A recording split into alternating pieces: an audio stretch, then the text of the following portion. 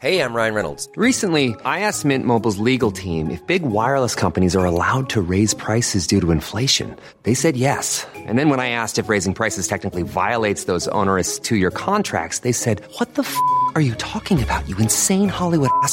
So to recap, we're cutting the price of Mint Unlimited from $30 a month to just $15 a month. Give it a try at mintmobile.com/switch. $45 up front for 3 months plus taxes and fees. Promo rate for new customers for limited time. Unlimited more than 40 gigabytes per month. Slows full terms at mintmobile.com. Hiring for your small business? If you're not looking for professionals on LinkedIn, you're looking in the wrong place. That's like looking for your car keys in a fish tank. LinkedIn helps you hire professionals you can't find anywhere else, even those who aren't actively searching for a new job but might be open to the perfect role. In a given month, over 70% of LinkedIn users don't even visit other leading job sites. So start looking in the right place. With LinkedIn, you can hire professionals like a professional. Post your free job on linkedin.com/people today.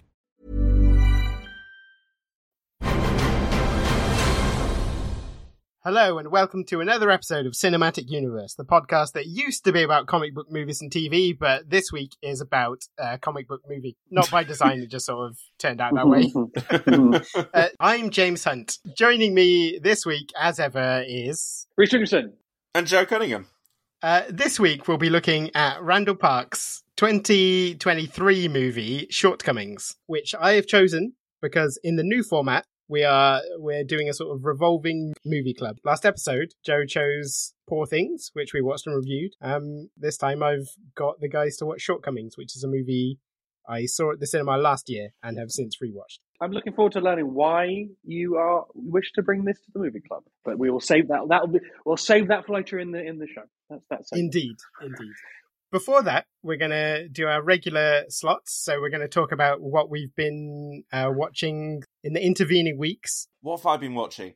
So I've seen a couple of new movies. Saw the Zone of Interest, and I saw Mean Girls. What do you think? About which one? Which one are you most excited for my hot take about? Mean Girls or the Zone of Interest?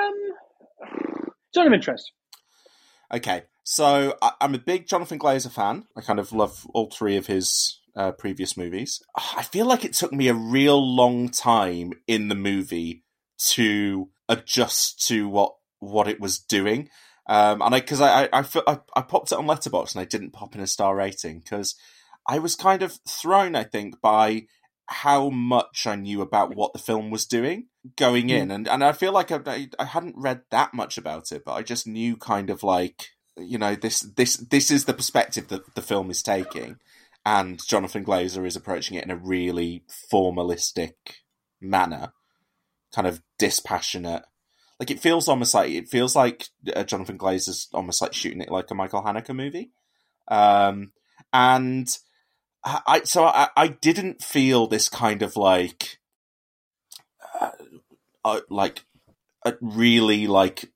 I think the way that some people have described it as if like it has just this really kind of like overwhelming emotional heft, and that it kind of like it feels like impossible to exist alongside, and I kind of didn't feel that. I kind of felt like I was viewing it dispassionately almost as much as Glazer was presenting it. So I'm kind of keen to see it again at some point.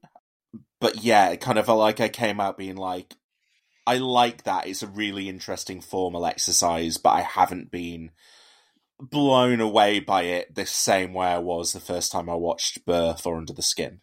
Yeah, I've seen it twice. Saw it in Cannes and saw it last night actually. So fresh in the memory, but the same for me. The same, yeah. Kind of very interesting.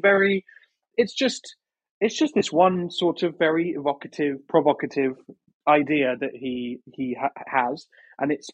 The idea is, for those who don't know, the idea is we will spend time with the family with the father that runs Auschwitz, but you'll basically spend the whole film or vast majority of the film at their house, which is just on the side of the camp, and you'll sort of follow them as they go about their kind of mundane lives, with constantly really the horrors. Mostly sounds, to be honest, of Auschwitz in the background that you as the audience, of course, know what's happening, but the characters don't. I'm so glad I saw it in the cinema for that reason, though, Rhys. The sound design is phenomenal. And Jonathan Glazer does this really smart thing early on. Well, like literally the opening image of the movie is a dark black screen, and you are just kind of like for about a minute and a half, I would guess, kind of left there just adjusting to the film's soundscape. And there's another moment midway through the film that cuts away to a red screen to do it, and it's kind of the sounds of the film combined with Mika Levy's like really almost like primal jarring, scream kind of score. Yeah. But that score kind of only very occasionally comes into the film. Very brief, yeah. So I think, I admired it more than I loved it at first watch, but I would be very keen to go back into it because, as well, I think so much of the film is about the banality of their experience and the dispassionate way that really horrific things are dealt with around the edges of their life. And kind of, so if I can imagine going into this blind at a film festival, or fairly blind at a film festival, having that kind of like, holy shit reaction. But knowing as much as I did about it, I didn't feel like I could. But I'd be very keen to see it again. And also, crucially, it's better than Mean Girls. Okay. Reese, do you want to tell us what you've been up to? Oh, me? Yes. So Joe's done. That's it. He's 2 out. I can tell you. I can tell you about more. I've watched some Mae West movies. Watched some Spike Lee movies.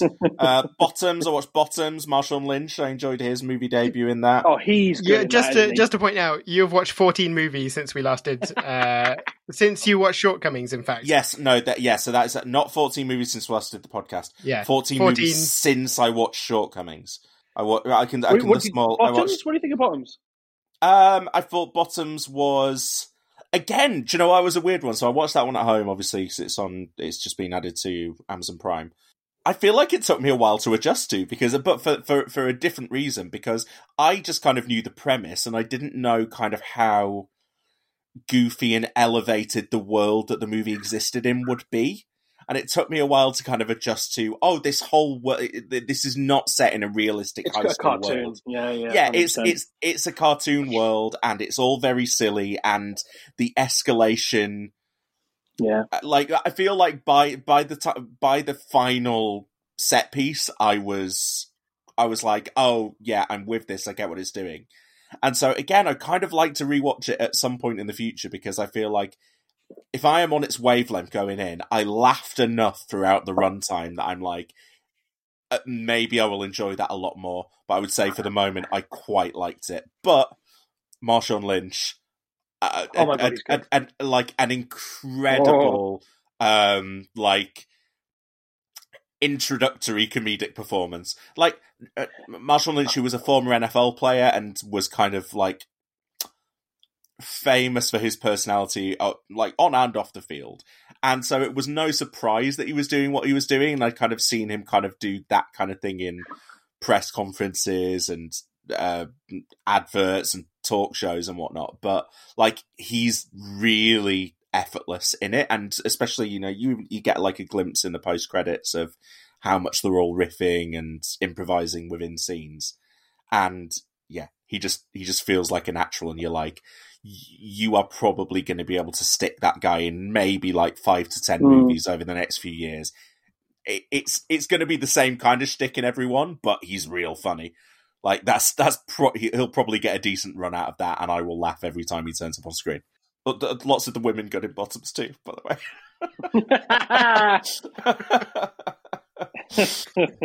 way. Guess we know who's on the Oscars panel for this podcast. Yeah. Okay, I'll go. I'll do 2 TV things, 2 hot current TV thingies. Great. I'm watching True Detective: Night Country, which because of the Super Bowl, I mean, it's sort of airing Sundays on HBO and now on Mondays on Now, but because of the Super Bowl, the 5th and penultimate episode popped up yesterday, which I haven't watched yet, but so it's, you know, almost at the end of it. I've been disappointed with it, I think. Can I ask you a question? One of you guys are watching. Just no, but have you? I assume you watched the first series of True Detective. Have you watched all of them, or is this your first one since then? I watched one, and I definitely started 2. I definitely didn't finish 2, and I didn't watch 3 at all. So, Okay. so yeah, first for a while. Which seems to be the Oh, but experience that actually sounds yeah. like the kind of the most common True Detective experience of people liked the first season. I didn't. And then the second one no one liked. The third one kind of turned up after a long time away, and no one really paid that much attention, even though it was Mahershala Ali. And then this one seems to have got people back in again, and it seems to have got people back in again. Reese, tell me if I'm wrong. Partly based on vibe, and partly based on it's referring back to the first series that people liked. I think that's what I was expecting. I just haven't found those things as ins for the show, to be honest. I think the key issue that the show is, again, we're pretty much done now, is the dynamic between the two central cops for me is nothing. It's not interesting enough. It barely has any kind of friction, to be honest. And they're both compelling enough in their own ways. I think Callie Reese, she's got a presence definitely, and Jodie Foster's always She's like good. a former boxer or something. Former boxer, yeah. Although she isn't that fit. At least so far, they haven't really used that physicality. Apart from, I guess, in the most recent episode, or episode 4, they used that a bit. But I don't know. It's just a bit. Somehow, it's a bit generic. And I think the thing with the first season of True Detective, the reason it connected through, and it's, if we're being honest, it's mostly those performances, but it's also it's some of that writing that Pizzolatto had. And he might be a one show and out kind of guy, and he had these ideas for this one series. But time is a flat circle, and psychosphere, and lots of lines out of McConaughey's mouth have stuck in the culture since then, and that's not nothing. And this doesn't have anything like that, and it's got an interesting setting, but it's not like we haven't seen stuff set in the dead of night Alaska, where it's sort of the sun doesn't come up for a period. We've seen things like 30 Days of Night. 30 Days of Night. I was about to say so 30 Days of Night, yeah. I don't think we ever did cover that on this podcast, did we? Which we did not. Could have done. Well, I'm not going to spoil my choice for next episode quite yet. I just haven't. I just don't really get the praise. I just don't, and I think the mystery is very scattered. I'm not interested with how it's going to resolve, to be honest. The links back to the previous season they're pretty few and far between. So yeah, I'm gonna finish it, but disappointed. But I tell you a thing that I have fucking loved this week, absolutely loved, really loved, is Mr. and Mrs. Smith on Prime. Don't know if you guys have dipped into that. That is terrific.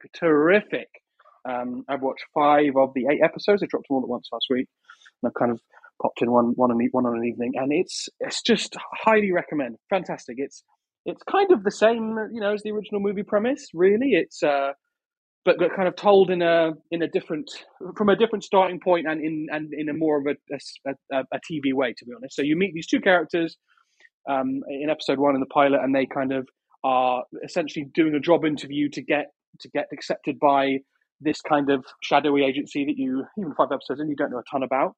And they both get in, and then they are paired with each other, but they're both strangers. And then they become John Smith and Jane Smith, and then they get these missions. Basically, every episode they get a mission, and there's sort of short time jumps between each episode. And the missions so they know that each of them are spies. Yes, exactly. Yeah. So I guess that's quite different. That's a fairly different premise. Yeah, so that is different.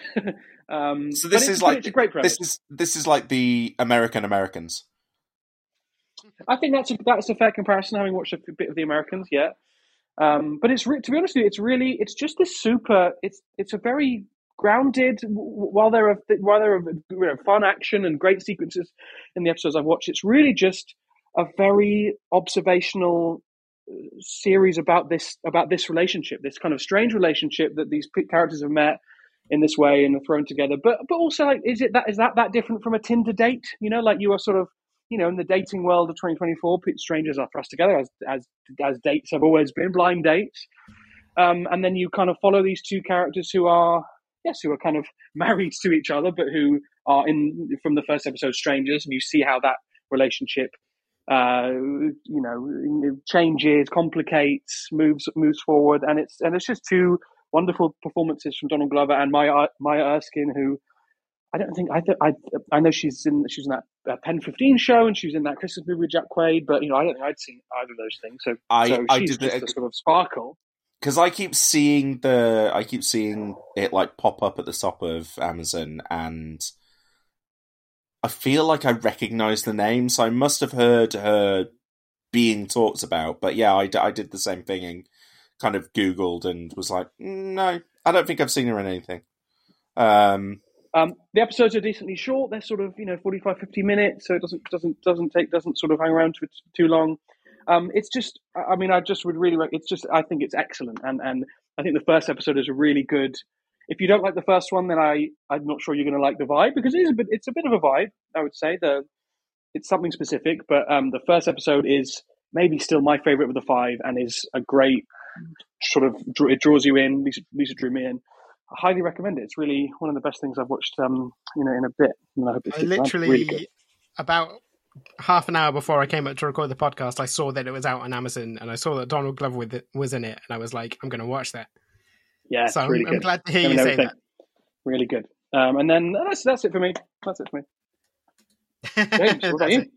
What about me? I think I've done two things of note since the last recording. The first thing that I watched was Enemy, which is Denis Villeneuve movie. It's one of his earlier films. Might even be his first English language one. I'm not 100% on that. Ooh. Well, no, I think it comes out after Prisoners, doesn't it? Oh, does it come out after Prisoners? Okay. I don't know what was. It comes out like the same year. Was it made first? 2013 it was. It's the Spider one, right? Yeah. That's what I knew about that. It's a Jake Gyllenhaal movie about a guy who discovers. I hesitate to say it's about this because it's clearly not, but it's about a guy who discovers someone out there who is his exact double, a sort of famous movie star who's living a different life to him. And, he has a wife and he's got his partner, and they become a bit obsessed and entangled with each other. And then at the end, nothing gets resolved. And it's very sort of turns out to not be about anything the plot is about anyway. And it's more of a tonal, almost poem rather than a story. And I thought it was pretty bad, to be honest. Yeah, I think Joe said it was his favourite of all the Denis Villeneuve films, so I'm interested to hear why. Well, James and I already litigated this on a chat thread a little bit, but yeah, I mean, I haven't seen it for a long while, but yeah, I think I would have it close to the top of my Denis Villeneuve rankings. I think I've seen everything after. Is it On Sondies? Is that how you pronounce it? I think I've seen everything. I think I've seen everything from there on. And yeah, I really like it. I really like the Jake Gyllenhaal performance. I think Sarah Gadon's really good in it, and I kind of like the. I like the uncomfortable vibe of the whole thing, and the ending. It's one of those, and I said this to you, like it's one of those things that I can completely get not vibing with the movie and going, well, that was dumb, but it's the kind of movie that I walk away from and I go like, I liked that, and now I want to go away and think about why, and like try and like engage with the movie a bit more after watching. In the same way that I would probably walk away from some films and go, well, I didn't like that, so we're done. Like I didn't enjoy the viewing experience, so I'm not gonna like give it any more space in my brain. But yeah, I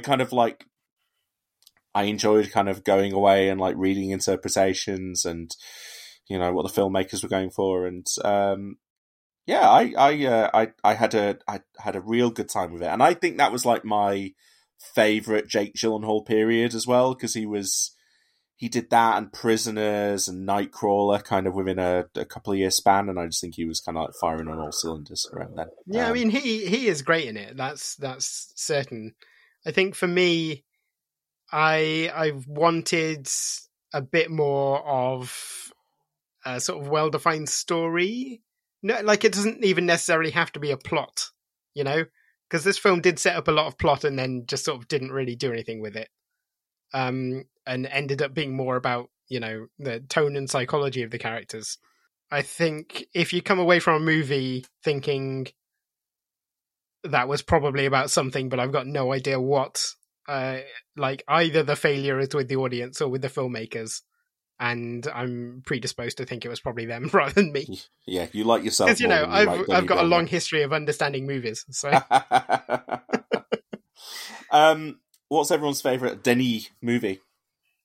I think Arrival is a solid gold 5-star masterpiece, despite the fact it has Jeremy Renner in. I saw that in the cinema knowing nothing about it going in. I got invited to a screener, in fact, and I was like, I'm not busy that day, I'll go and see what it is. And I was just wrapped from start to finish. Yeah, Amy Adams really good. Blade Runner. I loved Blade Runner. No, maybe not everyone feels that way, but I just loved the mood, and that was such a vibes movie for me. I love Blade Runner. Weirdly, is weirdly great. So good. And I love Dune as well, but it just felt like half of the movie, and very, very excited for Dune 2 like any minute. But Blade Runner, I think Blade Runner. But I haven't seen Enemy or Sondies. But yes, I've seen the others, I think. Yeah. Okay, and then the other thing that I've watched since we last recorded is, I don't know if you guys saw the Kevin Smith Masters of the Universe cartoon that was on Netflix a couple of years ago. No. Just a new season of that, 5 episodes. And again, it's properly fucking brilliant in a way that makes me think, oh, this is what Kevin Smith is supposed to be doing. Like, he shouldn't be making movies. He should be doing, like, 80s revival cartoons. Because it is so... Yeah, I would be on board for that. Yeah. And, like, it's 5 episodes, so there's no flab on it. It's just gets in, gets out. It's epic, it's emotional. And I wasn't even, like, particularly a He-Man fan. But, you know, I'm just familiar enough with the canon to really enjoy it. To memory, the commentary from the first season, they did some like mad stuff with the canon, like killed off loads of characters or did crazy stuff. It does right? things. It does things like, you know, characters who were previously stuck in that sort of perpetual 1980s storytelling loop of this is He-Man's character, he's not going to change. Get to expand a bit, you know, beyond that narrow range. And the same is true of this one. Like, it's hard to convey just how like epic in scope it manages to be with these notionally ridiculous characters. And it makes me think like, oh, actually there are things you can do with this that are accessible to kids, but also enjoyable for adults. And how much is Kevin Smith like the author of the show? Is he? Well, so he's the like showrunner / producer, and he writes like the opening and finale episodes.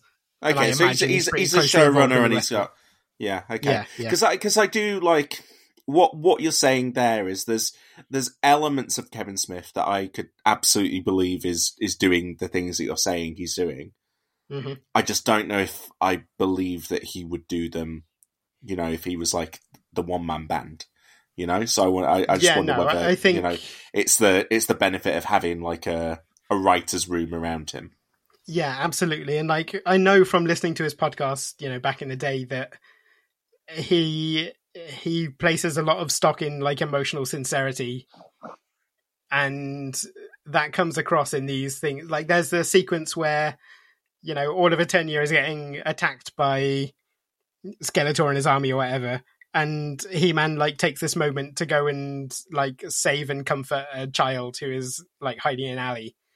And I watched that sequence going like, I just know Kevin Smith was like sitting at his keyboard like literally crying over his own words when he was writing this, but like because of that, because it is sincere, it just works really well. Yeah, I can recommend it as just a good time. Maybe not for you two. You two are probably too young for He-Man. Yeah, no, I've never watched a second of He-Man.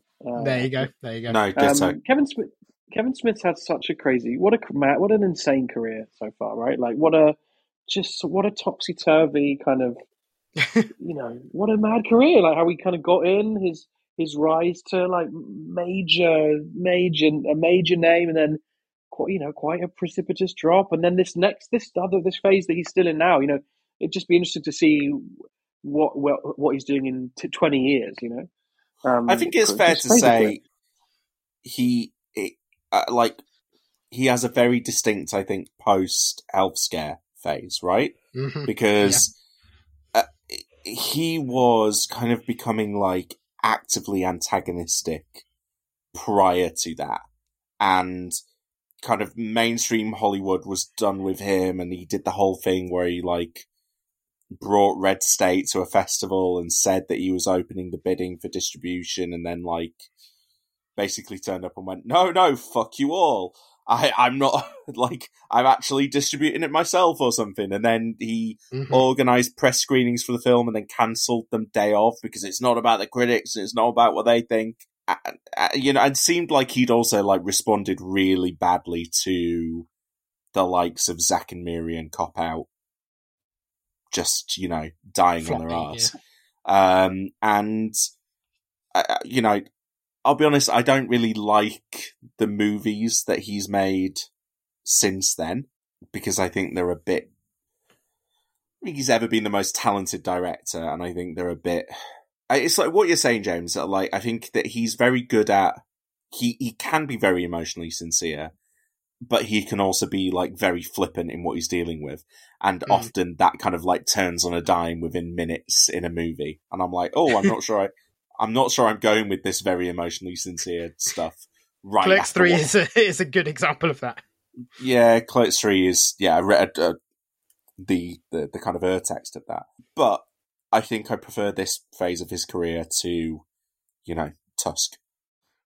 Sure, yeah. But wouldn't it be? But also, it'd be interesting to like watch, I don't know, Dogma and Tusk and the first episode of this that he's the writer on, and be like, is this the same? I wonder, does this feel like it's written by the same guy? What connects these pieces? Interesting. Maybe we'll get a chance. We still don't know what you've picked. Yeah, very true. We suspect yoga hoses. I saw that in the cinema. I'm just looking at it. I saw Red State with you, Joe. Starring as Nepo Baby, it does.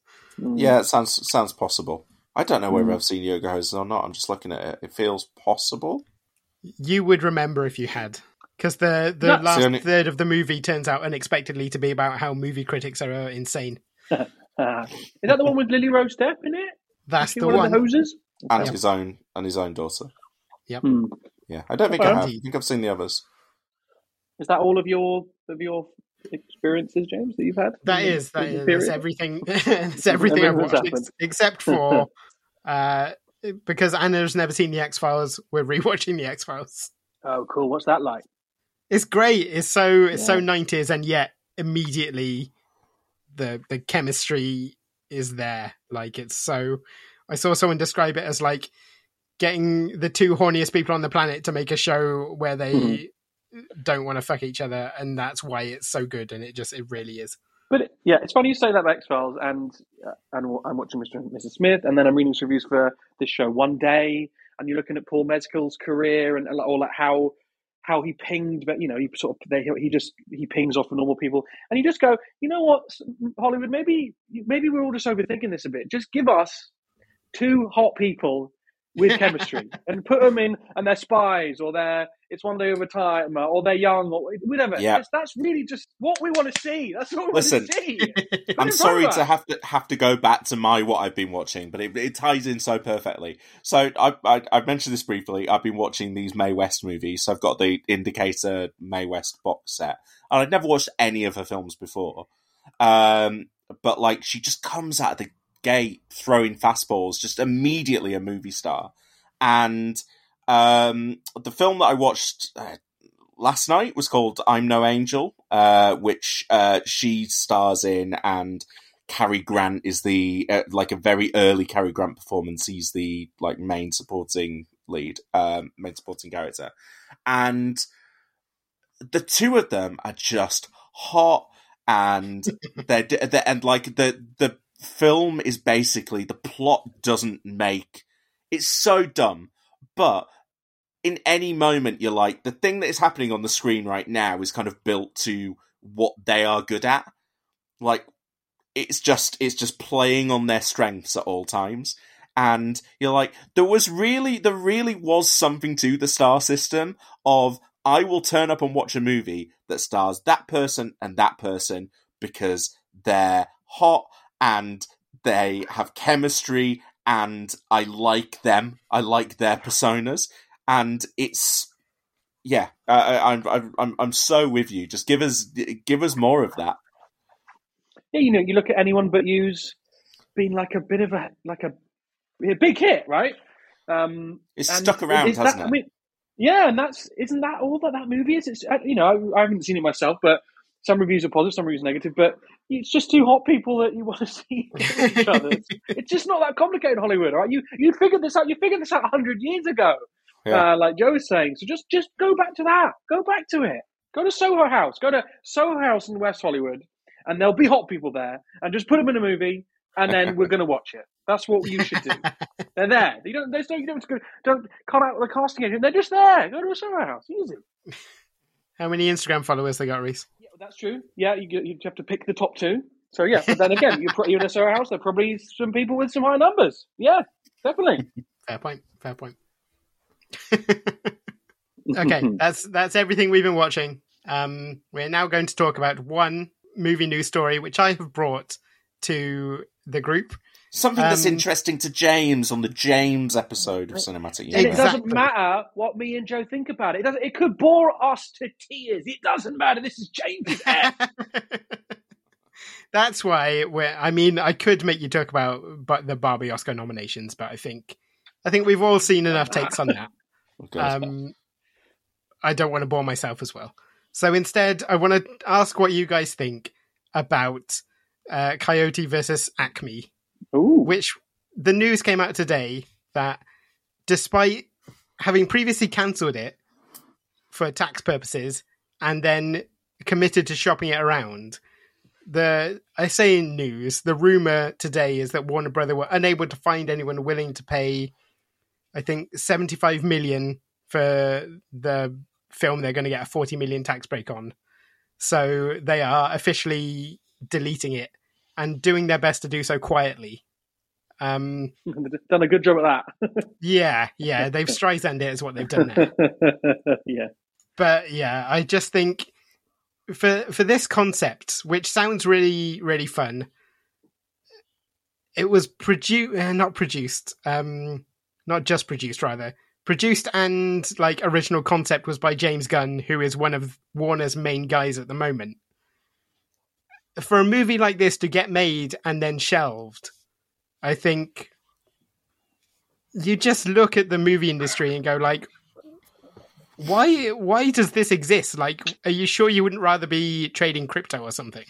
Like Warner Brothers is a movie studio. It's supposed to be putting out movies. Yeah. But they're owned by a conglomerate, and like unfortunately as well, particularly if you look at the last 12 months, I mean, like, Warner Brothers won the box office last year.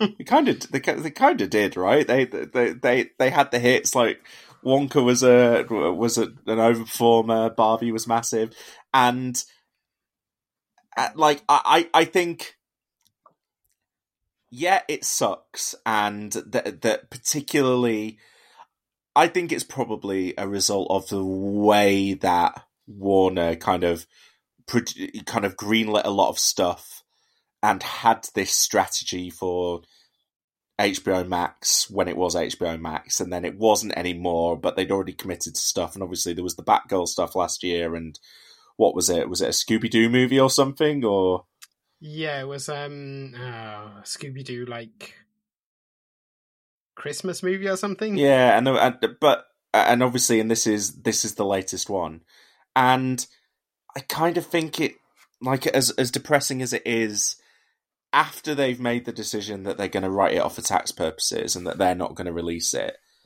at the point where another studio doesn't meet their valuation of it, like, if for them they're like, it's not worthwhile enough for us to sell this to someone else and it be a success and potentially be a success and like a kind of like a real embarrassment for us. The the margin above which we are gonna, it would have to be sizable on the balance sheet, wouldn't it, for them to do it? And it's depressing that we're talking about stuff in this terms, but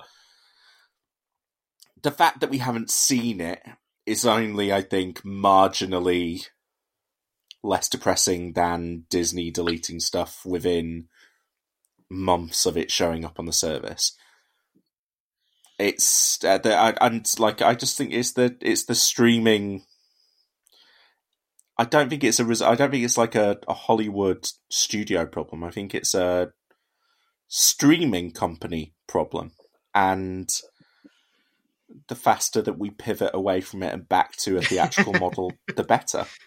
I mean, it does feel like the wheels are really coming off streaming, and this is a fairly big symptom of that. Although, did you see recently as well, Crunchyroll, which is a big anime streaming service, bought Funimation and then basically said, Funimation being their biggest competitor, basically. And they essentially said to all of the people who had bought movies through Funimation, we don't support this, so your purchases are now gone. Mm.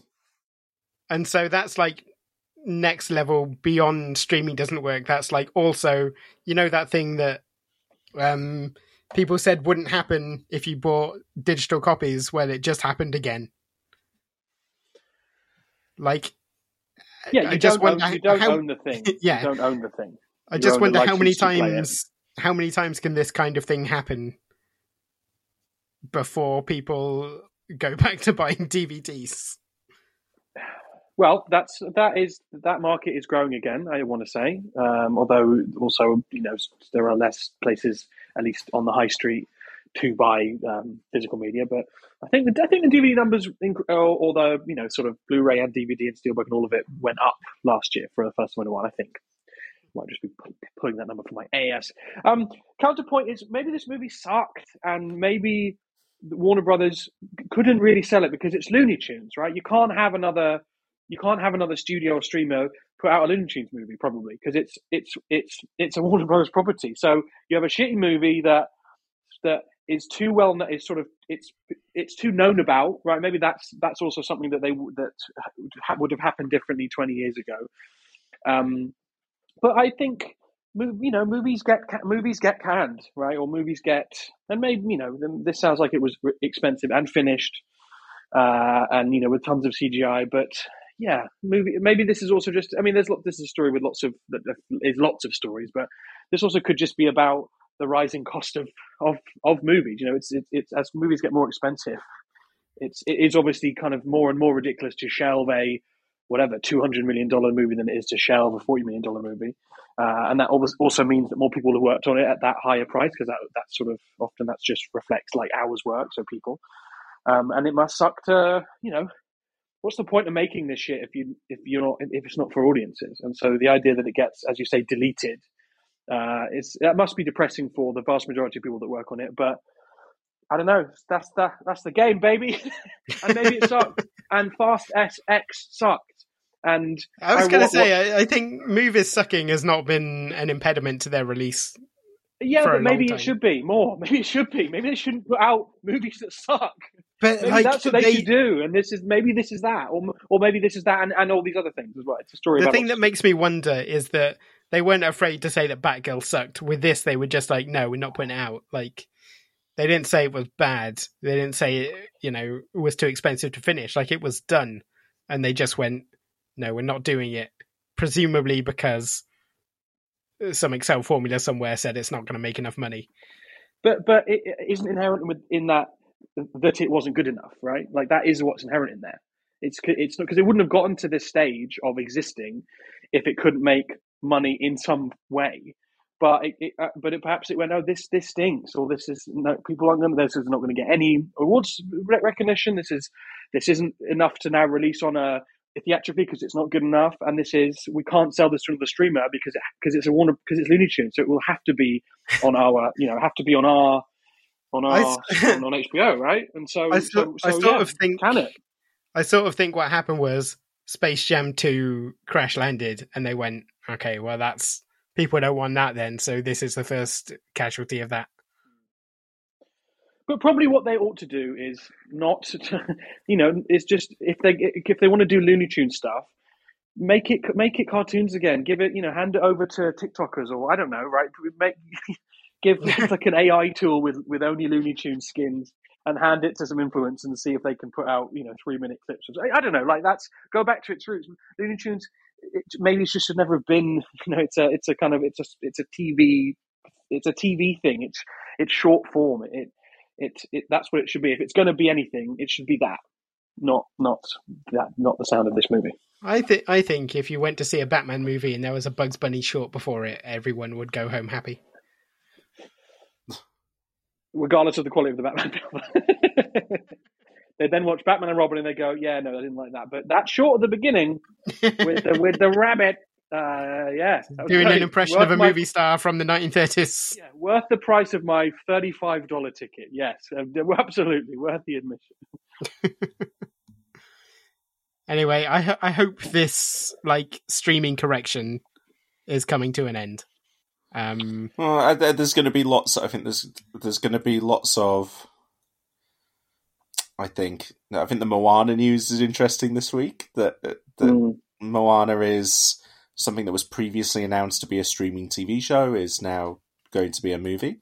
And it sounds like part of the motivation behind that was seeing how huge the streaming numbers have been for the first Moana movie and going, do you know what, actually, it's one of our most popular titles on Disney+.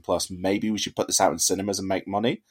Mean Girls was going to be a streaming movie on Paramount Plus and has made Paramount a couple of $100 million, just by putting that movie out into theaters that they were just going to pop on the streaming service beforehand.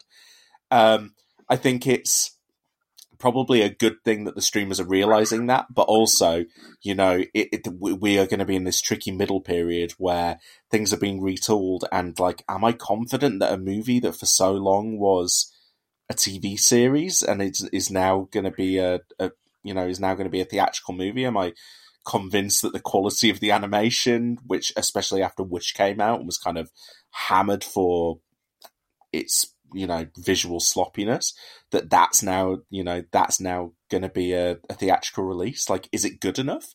I think Disney seems all at sea at the moment, and they kind of seem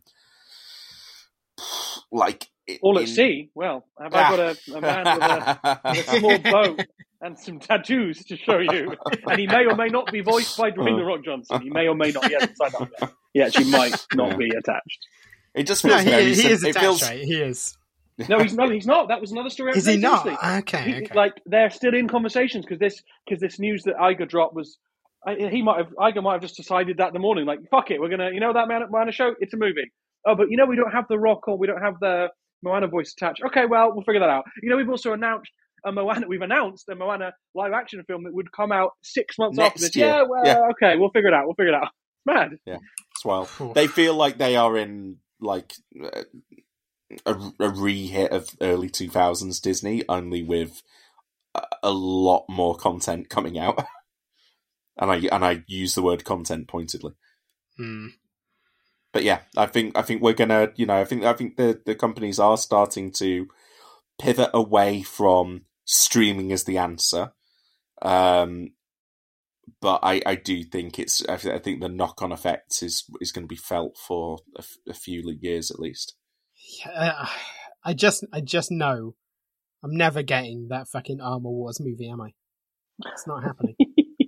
That's the end game here, is that James doesn't get his War Machine film because it won't fit on streaming and it won't fit in the cinemas. Might be best for everyone if that was the case.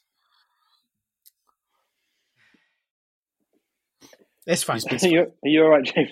No, it's fine. He's been a Skrull since Civil War, James. Yeah, maybe it's for the best.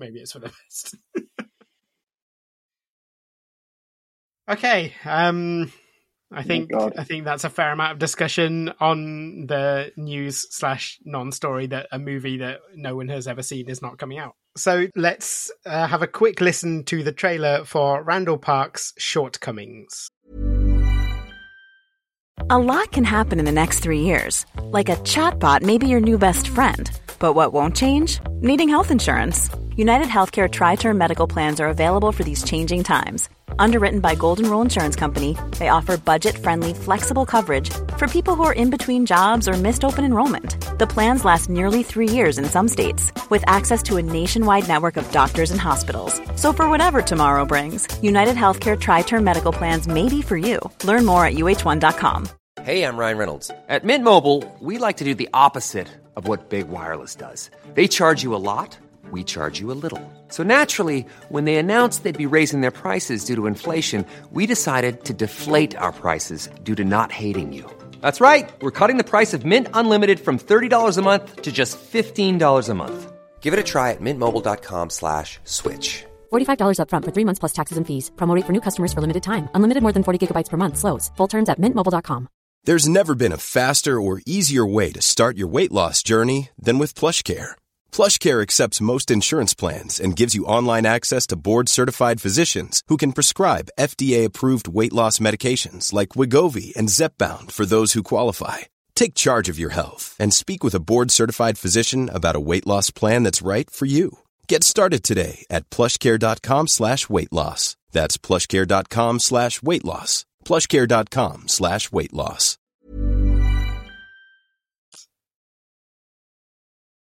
I was practically the only non-white person in my entire high school.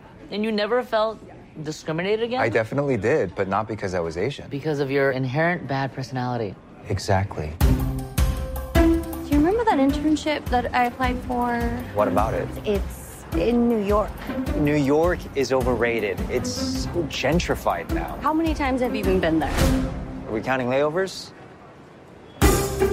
You always assume the worst about me, and then you end up acting crazy over nothing. I'm not acting crazy, so stop using that word. You're just proving my point. Are you two, broken up? We're taking some time off. While the cat's away, the mouse will play with himself, probably. Can I kiss you? Sorry, I'm a little out of practice. It's clear. I'm gonna go to New York. Listen, maybe you could come with me. I thought you came out here to clear your head. I did. And then I met Meredith, and I've been there ever since.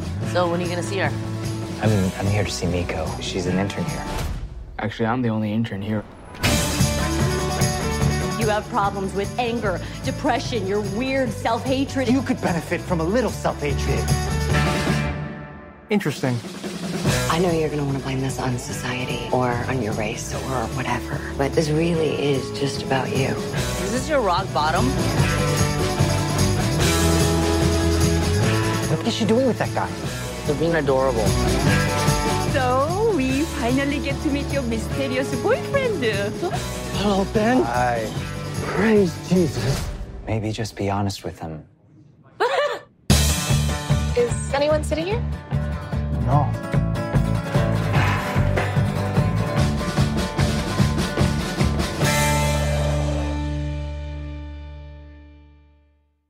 So, guys, I saw this movie at the London Film Festival in a cinema off Leicester Square with a packed house, and I loved it. It's based on a comic by Adrian Tamine, who is best known these days for doing these kind of wry, sort of satirical New Yorker covers. But back in the day, he was doing these kind of indie comics about hipsters in their 20s and, they're screwed at worldviews. Did you do Black Hole? No. He did Wilson, right? Also, no. Is it not Wilson? Who's that? Who did Black Hole? Or who did the comic Wilson? Yeah, I guess we need now the answers to both questions. Black Hole was Charles Burns. I have never heard of a comic called Wilson. No, I know Wilson. Well, yeah, Wilson and the front was like a fat guy side No, on. yeah, of And course, they made a it's movie with Daniel Clowes, isn't it? You're thinking of Daniel Clowes. Okay, Yes. not the same guy, same scene. Yeah, because he did Adrian, Ghostworld. Daniel Clowes did, yeah. Yes. Wilson. Adrian Tamine's work was called Optic Nerve. Right. I've heard of that. The story within Shortcomings was 3 issues of Optic Nerve released about 20 years ago. Shortcomings is 20 years old, like that the original source. Yeah. I can see it. Why do you? I've got 2 questions for you. I'd like the answers for, James. Please. Well, one is, do you know anything about why Randall, especially now that you say that's 20 years old? That's fascinating to me. Why did Randall Park want to make this? Question 1, and question 2, what did you like about it? I'm fascinated. So question 1, the reason Randall Park made this is because he was a fan of the comic. He felt it represented his life, and him and his friendship circle in a way that he didn't get from any other media. So when he had the opportunity to make a movie, this was one of the things on his want list. And let's face it, Adrian Tamine. Go on. What's the ethnicity of the characters in the comic? Because that was the one thing I read that Randall Park said. I read Shortcomings, and I was just like, this is me and my friends. I want to put this on screen, and I'm cashing my check and doing it. Yeah. So the ethnicity of the character and Adrian Tamine is Asian American, specifically Japanese American. Right. The entire cast of the comic is Asian American. Although so it wasn't like a race change. Yeah, here are some white hipsters that I'm going to put kind of my experience on top of. It was, no, I'm literally looking at people who are like me and my friends. Yeah, cool. Okay, that's good to know. And I think probably one of the deciding factors is, like, let's face it, Adrian Tamine is not an expensive person to, get the rights for story-wise. He also, I think, he's got the screenplay credit, right? Yeah, I was going to say, so he wrote it. He wrote the screenplay. I reread the comic, and it is evident to me that he pretty much barely changed a word. Like, it's so close an adaptation compared to, like, we've looked at a lot of comics adapted into movies, and nothing we've seen is as closely adapted as this. It's expanded in small ways. There's a bit of a twist on the ending. Broadly speaking, like, scene even the sort of movie. riff, what seems like a riff on Crazy Rich Asians at the start of this. That is the only significant addition beside the ending, and that is that they went more specific with the reference. In the comic, it starts with them coming out of the movie. In the film, it starts with the movie. But in the comic, are they watching a film about Asian Americans or made by Asian Americans that is sort of doesn't feel authentic? Is that the movie they watch in the comic? Yeah, and that's one of the things that surprised me so much when I went to the comic, was like, oh, actually, this conversation has been happening for 20 years, which was them saying, like, oh, I don't see why it can't just be a good film. Why does it have to be about representation? And I was like, wow. Like 2004, people were having that conversation, and here we are having it. What would have been the... What the movie he's riffing on in Do 4, I wonder, Yeah. That's the thing. I don't think it was a specific movie. I think back in the past, he was just in that arts cinema scene. Dragon? Possibly. But that's I think that's 02, 0102? I think it was more just independent cinema at the time, and he was seeing things that you see now, which is people get worked up over a movie due to its representation when it's in a festival or something, and you go, okay, but is it actually good? And, like, it's not wrong to get excited about seeing something that reflects your experience on screen, but it is interesting when you praise that before you praise the quality of the story, for example. But yeah, I was properly surprised to see how closely that conversation happens, because I was sure, it was a Crazy Rich Asians riff. And, it is. And yet, it is in the movie. In this it is. But this, the source material has it in there 20 years before Crazy Rich Asians came out. So That's interesting. Yeah. Yeah. I didn't like this movie. No, I got the sense. And so I'm so curious I'm just very curious what you connected to, because I found it such a tough hang. I found the main character, it's just so dislikable scumbaggy, and I bounced off that like from the off. And yeah. I think the problem I have is I think the movie isn't aware of that. Me and the movie. Nah, come on. I disagree. Are on different pages, and I really disliked it. I just really didn't want to spend any time with that guy from about quarter of an hour in, and then it was another. It was short. It's 90 minutes, but this was tough for me. I really did not enjoy it. Struggled, didn't like it, and I thought it was a tonal. A sort of a failure of the director, I think, and the tone. I think I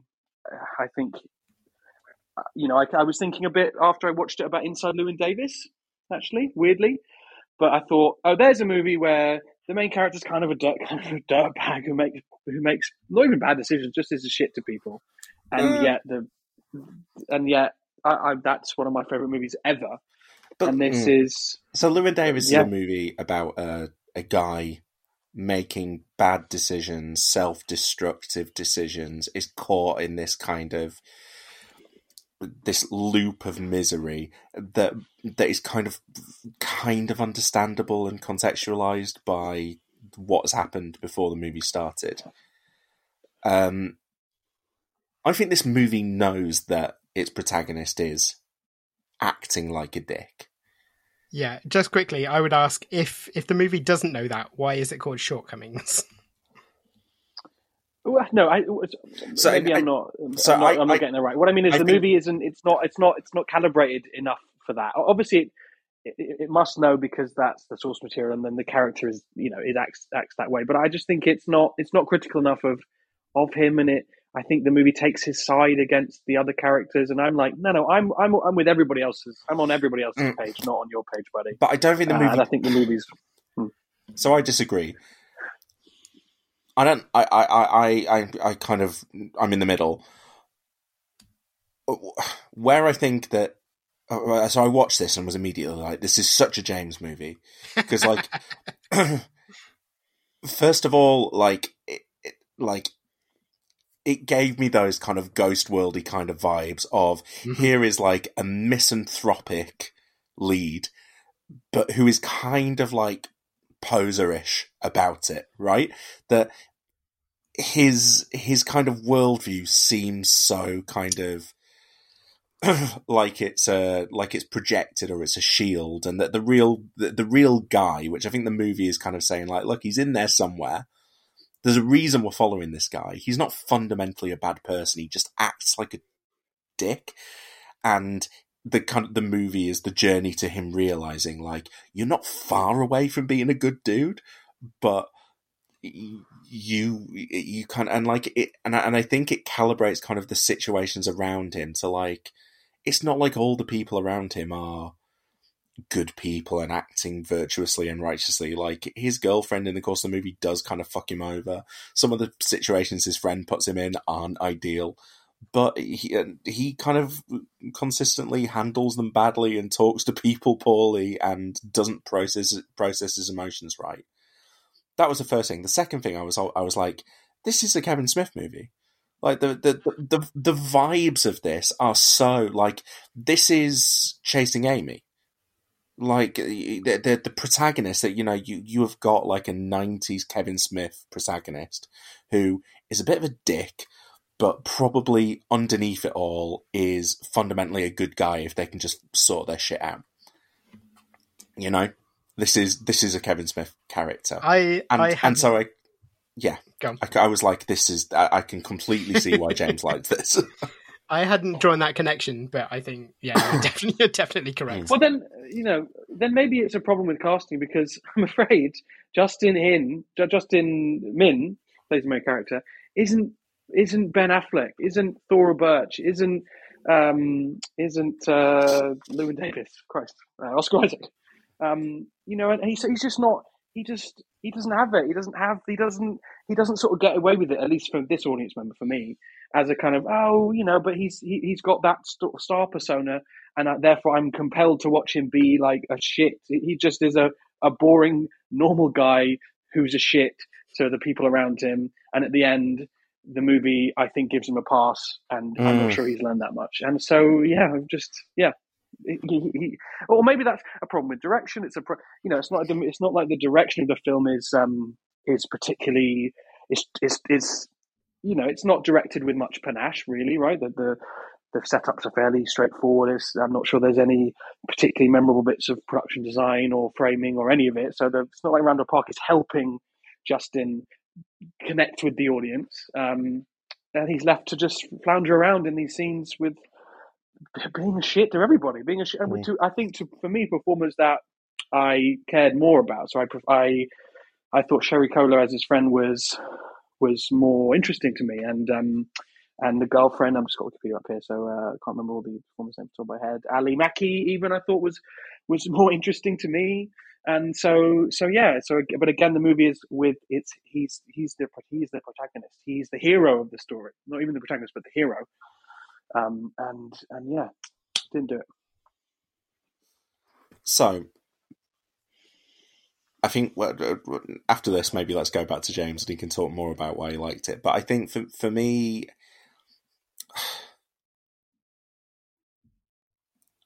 I think it is. I think it's a tightrope with this kind of character, and I think for different reasons. But I kind of agree with you, Reese, that I don't think it successfully walks that tightrope across the course of the running time, because I think it kind of wants you to engage with him enough that you are with him over the course of the movie, but you also need to recognise that he's not a good person, or he's not behaving like a good person, and that at the end of the movie he's going to have to grapple with that.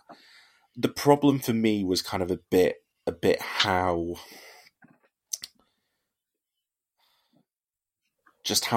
like linear it was between like he's doing all this and then suddenly he makes the realization at the end of the movie, and then you're kind of asked to go like, yeah, everything he did do was shitty, and I think some of the scenes and the observations throughout, like I thought it was more interesting when the movie is naughty.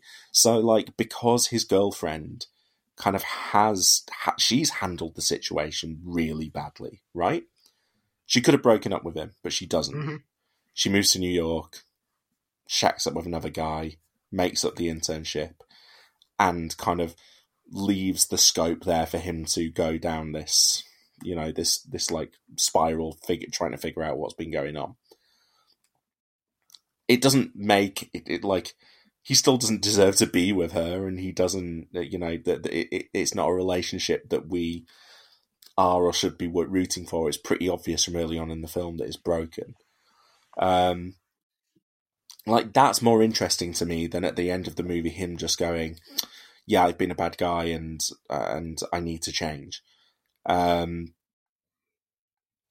like, I think actually the Crazy Rich Asians thing, I think, is kind of like indicative of the movie. Like, I think it just lacks a bit of bite, because the start of the movie, him having that rant and going like, it's not about representation. It shouldn't be about representation first. What, like, shouldn't the movie actually be good or whatever? Or like, and you're like, this is interesting from director Randall Park, who spent 5 years on a sitcom working alongside the lead of Crazy Rich Asians, and one of the most prominent Asian American people in film, star of Marvel and DC, and the end of the movie goes, yeah, no, I was wrong. It's good. It's just good that these things exist, and we should like this. And you're going like, oh, but there was something in what you were saying at the start, right? There is something to that.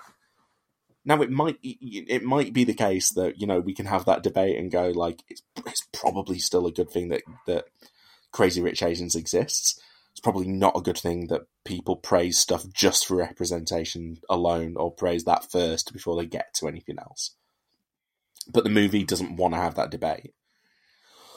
And I kind of felt like there was scenes throughout as well where he was having those, like, there's this scene where, well, there's the whole thing about him kind of fetishizing white girls. And like, there's clearly stuff in that that's not healthy, and there's people kind of trying to talk to him about, like, why do you think Asian American guys do fetishize white girls? Like, do you not think there's something wider in that? And he refuses to engage with it. But then there's the moments where, like, he's having the argument with his girlfriend when she sees that he's been watching white girl porn, and you kind of want to be on his side where you're like, look, it's a private thing, and he's engaging in something that he's got a fetish in. You shouldn't really have to explain it to you. But then also the way that he just completely dismisses the fact that he's been watching pornography and not having sex with her, and then the way that he kind of, like, debates her about it, and you're like, dude, you got caught watching porn, don't have it. And you're like, but there's something there that you're like, all right, there is this push and pull. And I think increasingly as it goes through, the movie moves away from that push and pull, and it just becomes about him not being a good person. And like I say, just being very black and white about things at the end. So that's where I think it doesn't quite walk the tightrope. But I'm very interested, James, because you kind of, and be interested, you know, you said you saw it at a public screening as well, and kind of how it landed in that context. Yeah, I mean, my sense coming out of the movie is that, you know, it was a very receptive crowd that enjoyed it a lot. Like, you know, it is a comedy. It's a borderline romantic comedy drama maybe, but there were lots of big laughs. Like, people really took it in. I think when I came out of the movie, I was super hot on it. Like, rewatching it, I was like, okay, maybe some of this stuff doesn't work. I agree with you guys that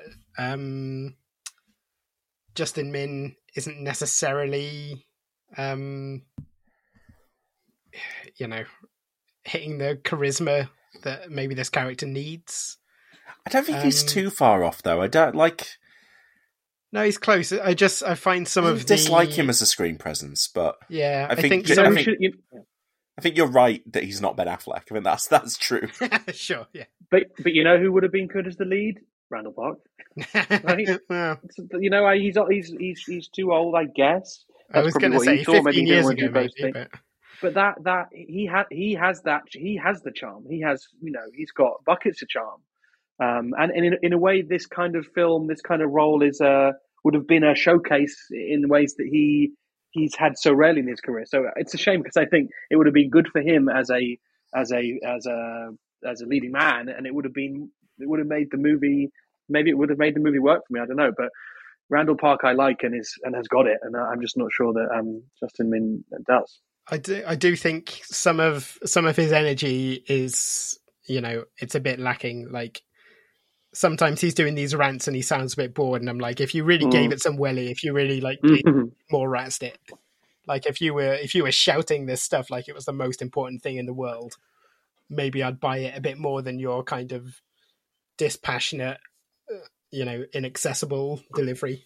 And I wonder if that's something that's a slight drawback about making it now versus making it in the late 90s, that the film industry had space for that kind of thing in a way that it doesn't now. An indie film has less of a space for it now. And also just, you know, like, today's 20-somethings are more like this than they are like that. Maybe more well-adjusted than this guy. It might have been more interesting as a period piece, actually, to say this is set in 04, because it isn't. It's set now. But obviously that makes it more expensive because you've got to do some period dressing, and maybe that's a drawback. But yeah, I wonder whether, as you said, I thought it was a new piece, but when you say it's actually from 20 years ago, that totally reads then in hindsight. And actually, he should have lent much more into that than to try and kind of ignore that. Or as you said, James, the Termine script is almost word for word his comic from 20 years ago. I do wonder whether, work after that period of time, 20 years, it needs to be updated, doesn't it? It needs to. Often it does. Yeah, I mean, before we get to that, because there are some things I want to say about that, but initially, I think the thing that I connect with in this work, it's similar to the comic, right? So when I read the comic, what I saw was this kind of pop culture obsessed, guy with a girlfriend who's his like way into culture and conversations is kind of, doesn't this suck? Why do idiots enjoy this stuff? Maybe there are ways I can use my knowledge about this to, manipulate people. And, I am smarter than everything around me. And in my early 20s, that was kind of what I was like. And the original Shortcomings comic was one of the things where I read it and went like, oh, maybe being a cynical asshole about everything all the time isn't fun for the people around you. Like, it works for you because you get to feel good about about like your opinions and your, your place in society. Sitting there thinking you're morally superior to Denis Villeneuve's enemy. For example. But I just never thought this guy was the smartest guy in the room. I think maybe that's also well, no, but that's what the character's supposed to be. He thought he was, right. That's the difference. Like, he seems so dispassionate, though. I don't know that he doesn't seem to care. At times he cares, but often he just seems to sleepwalk through scenes.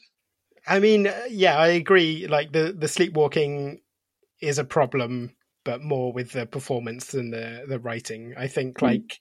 He's clearly like in that when they have that discussion and he's talking about representation, versus quality. What he's done is he doesn't like that people enjoyed something he thought was stupid and he's intellectualized it. And she's saying like, well, maybe not everything has to be for you. Maybe just let people enjoy what they enjoy. But he is so determined to bring everyone else down that she fully checks out of the relationship, right? Hmm. And that is something I can relate to, because, like I say, that's the kind of thing I would have done in my 20s. And I'm sitting there wondering, though, like, is there a version of this movie which ends with him going like, I can still think these things. I just don't have to be a dick. I don't have to be a dick about them. It doesn't have to be like, let's end the movie with like smiling at Crazy Rich Asians and going, do you know what? Maybe it is good, yeah. Pretty good, actually. Because it does look like horse shit, that thing that they're watching. It's what, Stephanie Sue and what's the guy's name? I can't remember. He's funny. Eddie. It's Ronnie Cheng. Ronnie Cheng. Yeah. He's funny. Yeah. I like him. Yeah. So to circle back on Reese's point about doesn't this work need to be updated? So the change they made in the ending, right, is that the finale of the comic is that this guy has like gone to New York, alienated his friends and partner, and through his own stubborn-mindedness rejects all offers of help given to him, and goes back to his hometown, like, so not LA, like not the yeah. Okay, and he goes back to LA, like completely dejected and isolated and alone. And the final sequence is him on the plane, sort of staring out the window, with the implication that he is reflecting on how his shortcomings have led him to this point. Interesting. And I can see why they took that and went, okay, can we give this a more upbeat ending? So I wrote down in my notes when I was watching this that it felt like the movie had run out of steam and that it had kind of done what it needed to do. And it was ready to end. And then he goes to New York. And so I kind of mean that, like, because he hits rock bottom kind of before he goes to New York. And whilst when he gets to New York, there are the revelations around about what his girlfriend did, and he kind of fucks up his relationship with his friend a bit more. Like, it was all basically done before that. And most of what's happening in New York with the revelations around the girlfriend and stuff is him realizing, you know, kind of like him putting himself into these more elevated situations where he realizes. And I kind of just, I kind of felt like the movie had done all the exploration of that. And then kind of New York had run out of steam. Although I did like the Ex Machina girl, Snoyo. Yes. Yeah. What I don't know. Mizuma? I'm not looking at IMDb at the time, but she's been in a couple of Alex Garland things, hasn't she? Yeah. And I thought she was great, and because you know, I had not expected such a cut glass British accent to come out of her mouth as well. So that was enjoyable, and I thought she was really good value. Sonoya Mizuno, and Timothy Simon's very funny as the. What's he call him? Fried rice? Rice King. Rice King. Yeah. That performance is so heightened but hilarious for every second. So is that character also in the comic from 20 years ago? That's all the same too? Yes, although he looks very different. Sure. You know, they've updated the hipster design. Yeah. Can we talk about the single worst moment in the movie? Go on. The fourth wall breaking, Jacob Batalon talking about Spider-Man movies. I thought that was cute. I thought it sucked. I quite like that, actually. In a rare moment of, I think I enjoyed that. And all that, I have to say, as someone who has worked in the cinema for basically my adult life, you know, that I really should be in the bag for all that stuff. And actually, gosh, I found that. I thought that was going to be the vibe. There was the TikTok guy who does the IKEA videos, and there was Genki, and I was like, oh, this is like, again, that's when I was thinking Clerks as well, right? That we basically got Jay and Silent Bob there, and where he is a Dante or and I'm just like, okay, this could be the vibe, and then we kind of veered away from it, and I didn't think the stuff with the white girl that he hooks up with was sorry, I'm aware now he hooks up with he tries to hook up with two white girls, doesn't he? The girl who comes to work at the cinema, I thought was less interesting. Autumn, yeah. The Sasha, the Debbie Ryan character, I thought was more interesting, and I thought that their kind of like breakup scene was one of the better ones in the movie. Yeah, I mean, the point of those characters is sort of to have him confront his, you know,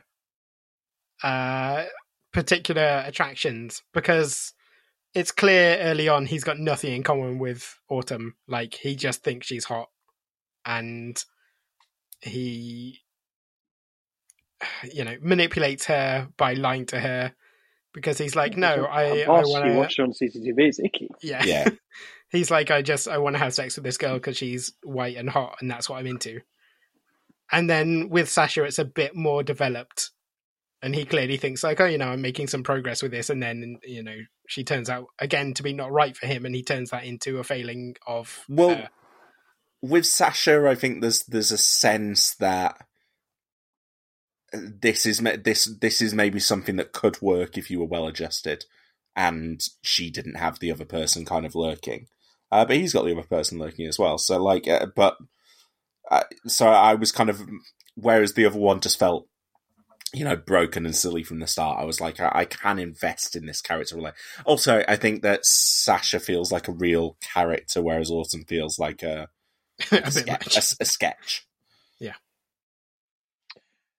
Yeah, I did. I think an early point where I thought, me and this movie are just not on the same wavelength is when he goes. I think it's the first time he goes around Autumn's house, and she's got all the pictures on the wall of her urine, and he's just so kind of. I think the movie is with him and is laughing at her at that moment. In my view, and laughing at when she's performing in the band, and I just thought I wasn't so on the other side. I was like, here's this young woman who is your underling and you're manipulating, and she's out there trying to make art. Actually, she's trying. Yeah, and she's here doing the thing that you profess to want to do. And actually, you Ben, and the movie, I think, is laughing at her for doing that. And but I'm just not, in that moment, because the movie validates it later on, and again, I kind of wish that there was more nuance between like, this thing is dumb. Who is this stupid girl? And then later on, like, actually what she's doing has its worth. And going, is there a middle ground there with, you know what, it's great that she's out there doing this thing, trying to make art, but also we can kind of go, that's dumb and stupid, right? Because that's what he thinks. Like, that's okay. And like, you don't have to be a dick about it. But like the movie doesn't, it kind of goes from one extreme to the other. And I do wonder whether there's something in like Randall Park just seems like such a nice guy. Yeah, he just seems like such an affable guy, and that like, when you get to the end of the movie, you're not surprised that he's just trying to kind of like make good and go like. And by the way, I don't think these things, right? Just so we're clear. I mean, so this is again. There was a point that I was trying to get to, and we sort of veered off it, which is that one of the things about this movie that I found really interesting, and that actually friend of the podcast Mike Leader of Ghibliotheque pointed out to me, is that it, in a way, it sort of lines up with things like Scott Pilgrim Takes Off, in which a sort of indie cartoonist from the early noughties is reevaluating the perspective of their work written in the 20s, written in their 20s. And a lot of like, whether it came from the director or whether it came from the screenplay writer, Tamine, like, it looks like them going, actually, maybe I was, even in recognizing that I was being a dick, I was not fair to the people around me while I was trying to grow. So like, in the comic, Autumn's artwork just happens, and the point of that is like, these two people are so different, they can't get along. I don't necessarily agree that they're making fun of her in the movie. In the comic, it's definitely like, this girl is nuts. Like, you've got no reason to be here. But the comic doesn't have that note of, oh, actually, she turned out to be successful, that is in the film. In the comic, it's just, she's nuts, get out of there. And I think some of the, like, if you see any cynicism in the movie, that is a relic of the comic, because he was a much more cynical writer and artist back in the day, and he's softened substantially. But I wonder, maybe these are the wrong people to make a.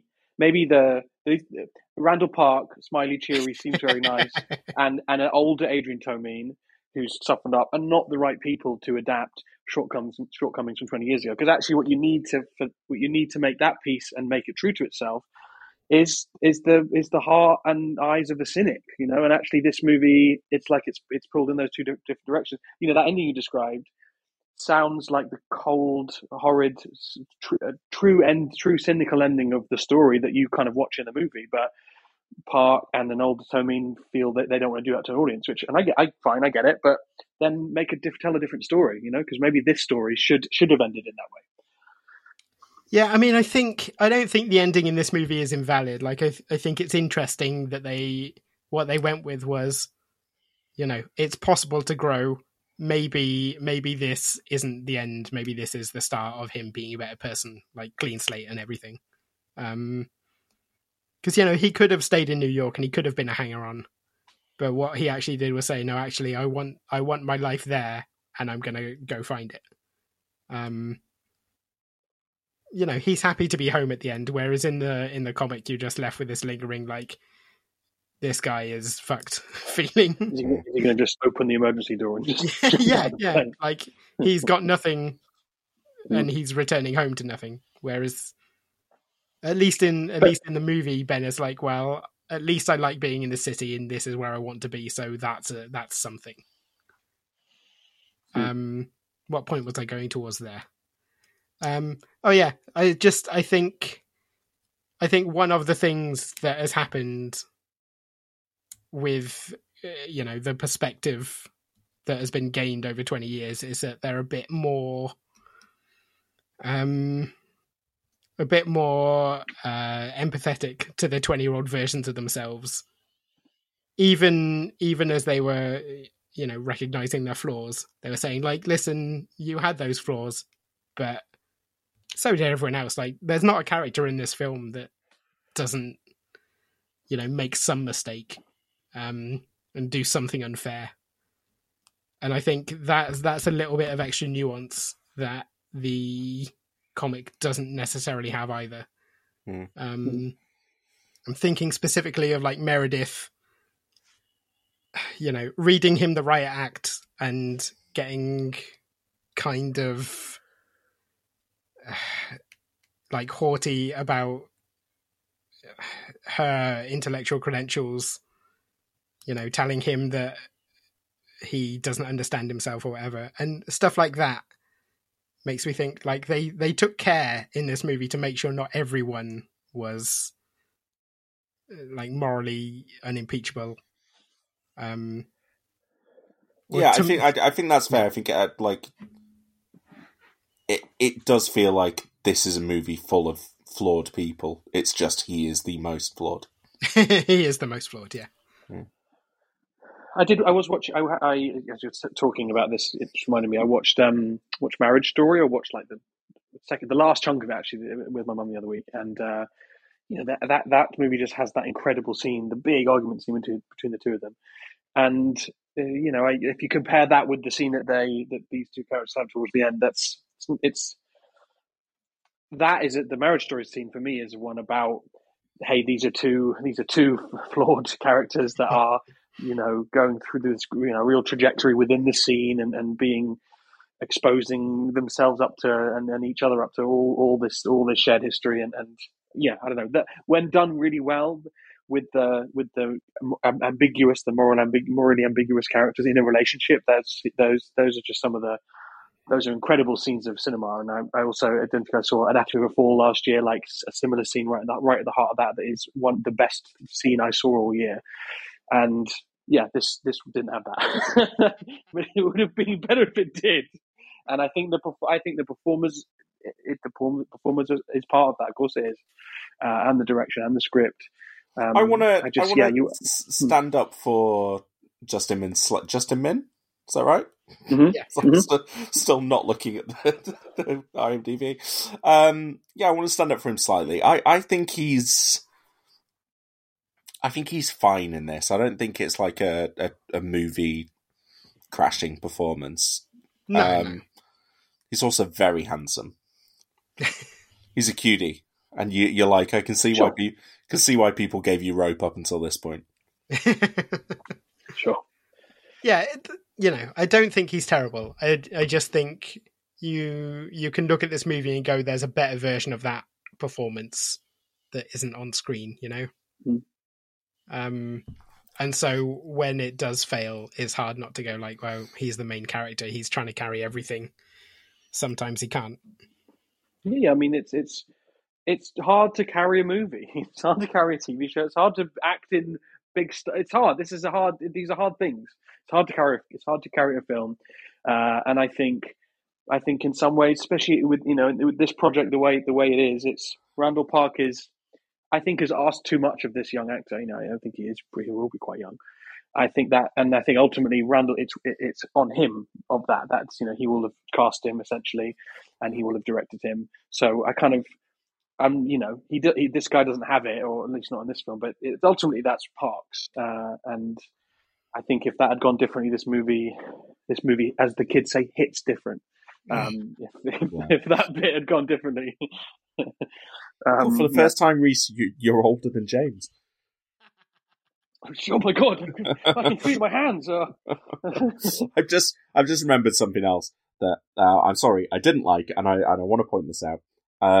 The opening shot of the movie, the three of them with the title card, the shot where they're just like stood in front of a road, mm-hmm. and it's like the three. I was like, one, I thought it looked bad, and two, you're setting me up for a different movie there, because I'm like, right, I'm sat down, I'm like, okay, I'm going to explore this movie about these three people and how they interact, this friendship, this friendship group, mm-hmm. and then two of them I don't think ever talk.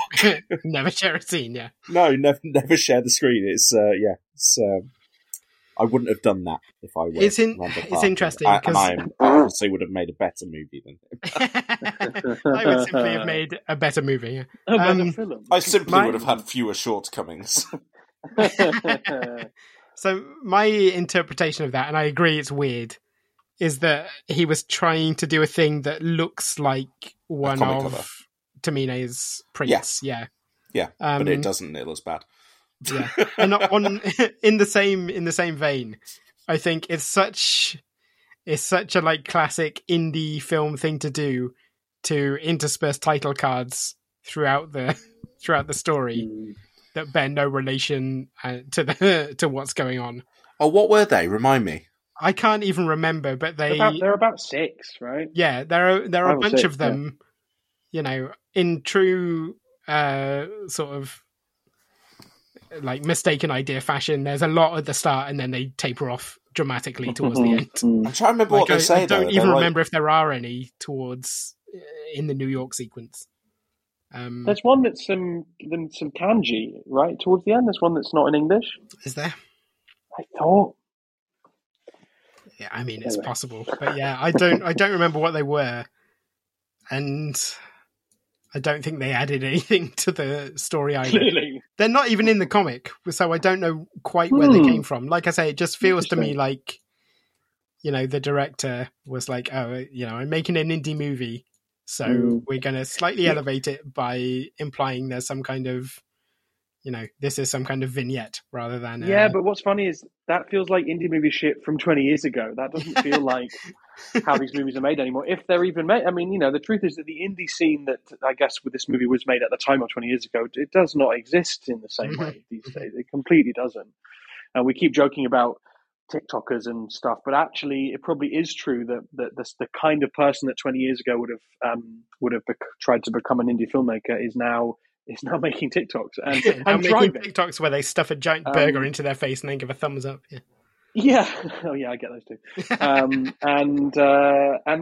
So there's an inauthenticity to that, to both what the story as told set in the modern day and Randall Park dressing it up like an indie movie from now doesn't exist. That only existed 20 years ago. I do think that you're right that it would have been better as a period piece, but maybe the reason I respond to it so well is because it reminds me of those movies that I loved.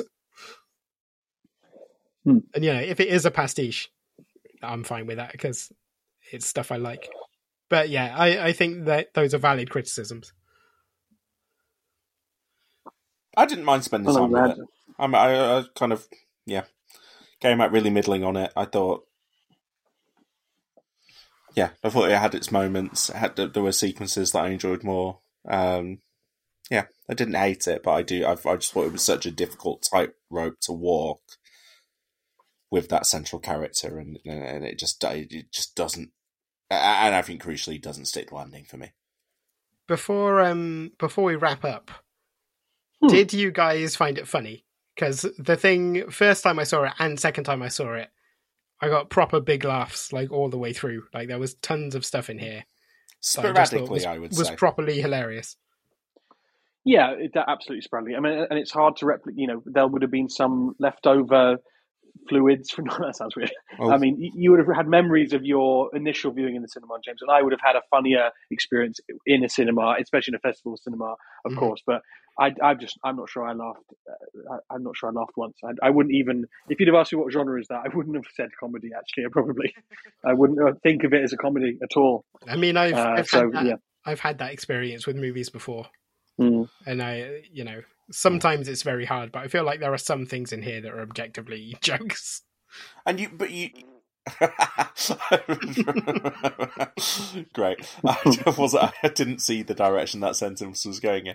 I think you also probably, James, saw it in like the perfect. Like, I can't imagine this play to many packed houses around the world after its festival run. Well, it barely got a release here. I think it was straight to VOD here. Came out during the strike. During the strike. I mean, when you suggested it, I'm not displeased I saw it, but I just don't think it was on my radar at all before you mentioned it. Yeah, I mean, I also bet that the London one you saw would have been populated with like mostly people like you, who probably knew the source material. So again, just a perfect screening. Yeah, well, I had a similar one. Keep bringing it back to Kevin Smith, but I had a similar experience for Clerks 3 where I saw it at the Prince Charles with an audience of Kevin Smith fans and loved it. Yeah. And then that film does suck. Cloying nonsense. Yeah, I can't disagree with that. It worked for me. Cloying nonsense though it is. Okay, I think we've touched on everything that I wanted to talk about for this. This is good. I'm enjoying this format. I'm enjoying having things sprung on me.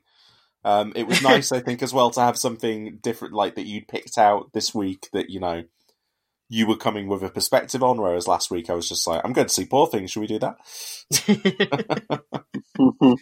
Yeah, and I appreciate you guys taking the time to watch it and staying awake. Staying awake for the whole thing. Well, I've got news. Big news. Big reveal news, because you will need to stay up a little longer to watch my film selection for the next episode. Because of course, what we'll be watching next week, of course, it's 1981's Reds, directed by Warren Beatty, and yes, it is 3.5 hours long. So it's probably a two-night. That's a bit of fun. Go Chiefs! Do you want to give us any context for why you're choosing Reds? Any context for why? It's on my watch list, and you guys haven't seen it, according to Letterboxd. That's it. That's the list. That's it. Right. Why is it on the watch list? I couldn't really tell you.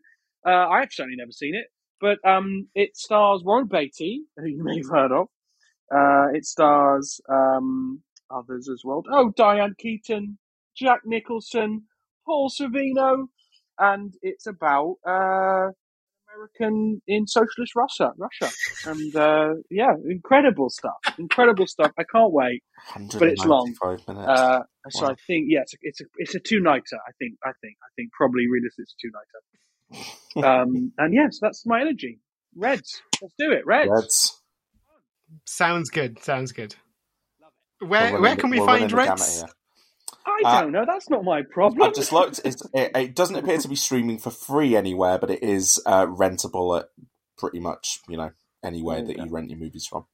Beautiful. YouTube, so Amazon, Apple TV, etc., etc. So if you're listening to this for free, listener, know that every Patreon sub, if you haven't already, it helps us to pay the bills to watch Reds. So please do try and assist if you can. Every little helps. All right. Let's suck it up. Oh, we will also be watching Madam Web, I assume, at some point. I mean, sure. We've got to. And if we manage to all see that, we'll be reviewing it on the Patreon. And if we don't all manage to see that, I'll be reviewing it on the Patreon. So, God. And the episode will have to be as long as the movie Reds. So it have to be at least 3 hours and 20 minutes. That is the rule. James, if that does happen, all I'm saying is I hope you know where your bell is. Okay, well... We did it. We did it. Got through another movie. We'll be reviewing Reds in the next episode in a couple of weeks, and possibly Madam Web. Who knows? You can find out by subscribing at patreon.com/cinematicuniverse. You can find me at letterboxd.com/cineversejames. I'm on Twitter, Joe Cunningham 14 on Letterboxd. I'm on Twitter at Reese. Follow me on Twitter. Yeah, I'm still doing it. I'm tweeting, baby. I mostly retweet, but really the funniest stuff. Thanks for listening. We'll be back in a couple of weeks. Goodbye podcast.